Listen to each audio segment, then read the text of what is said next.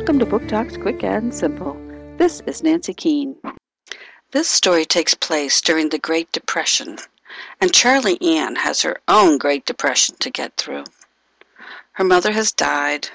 Her father and brother have moved north looking for work, and she is stuck living with Cousin Mirabelle. Charlie Ann's life now revolves around chores and reading Charm and Fine Manners. The endless chores. Laundry so heavy she can barely lift it onto the line, and no end in sight. Until Phoebe moves in next door. Phoebe is the ward of the unusual Rosalind, who volunteers to open the school and act as the teacher. With Phoebe's friendship to help, Charlie Ann's life may not be so bad after all.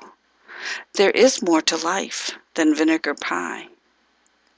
The Wonders of Charlie Ann by Kimberly Newton Fusco, Knopf, 2010.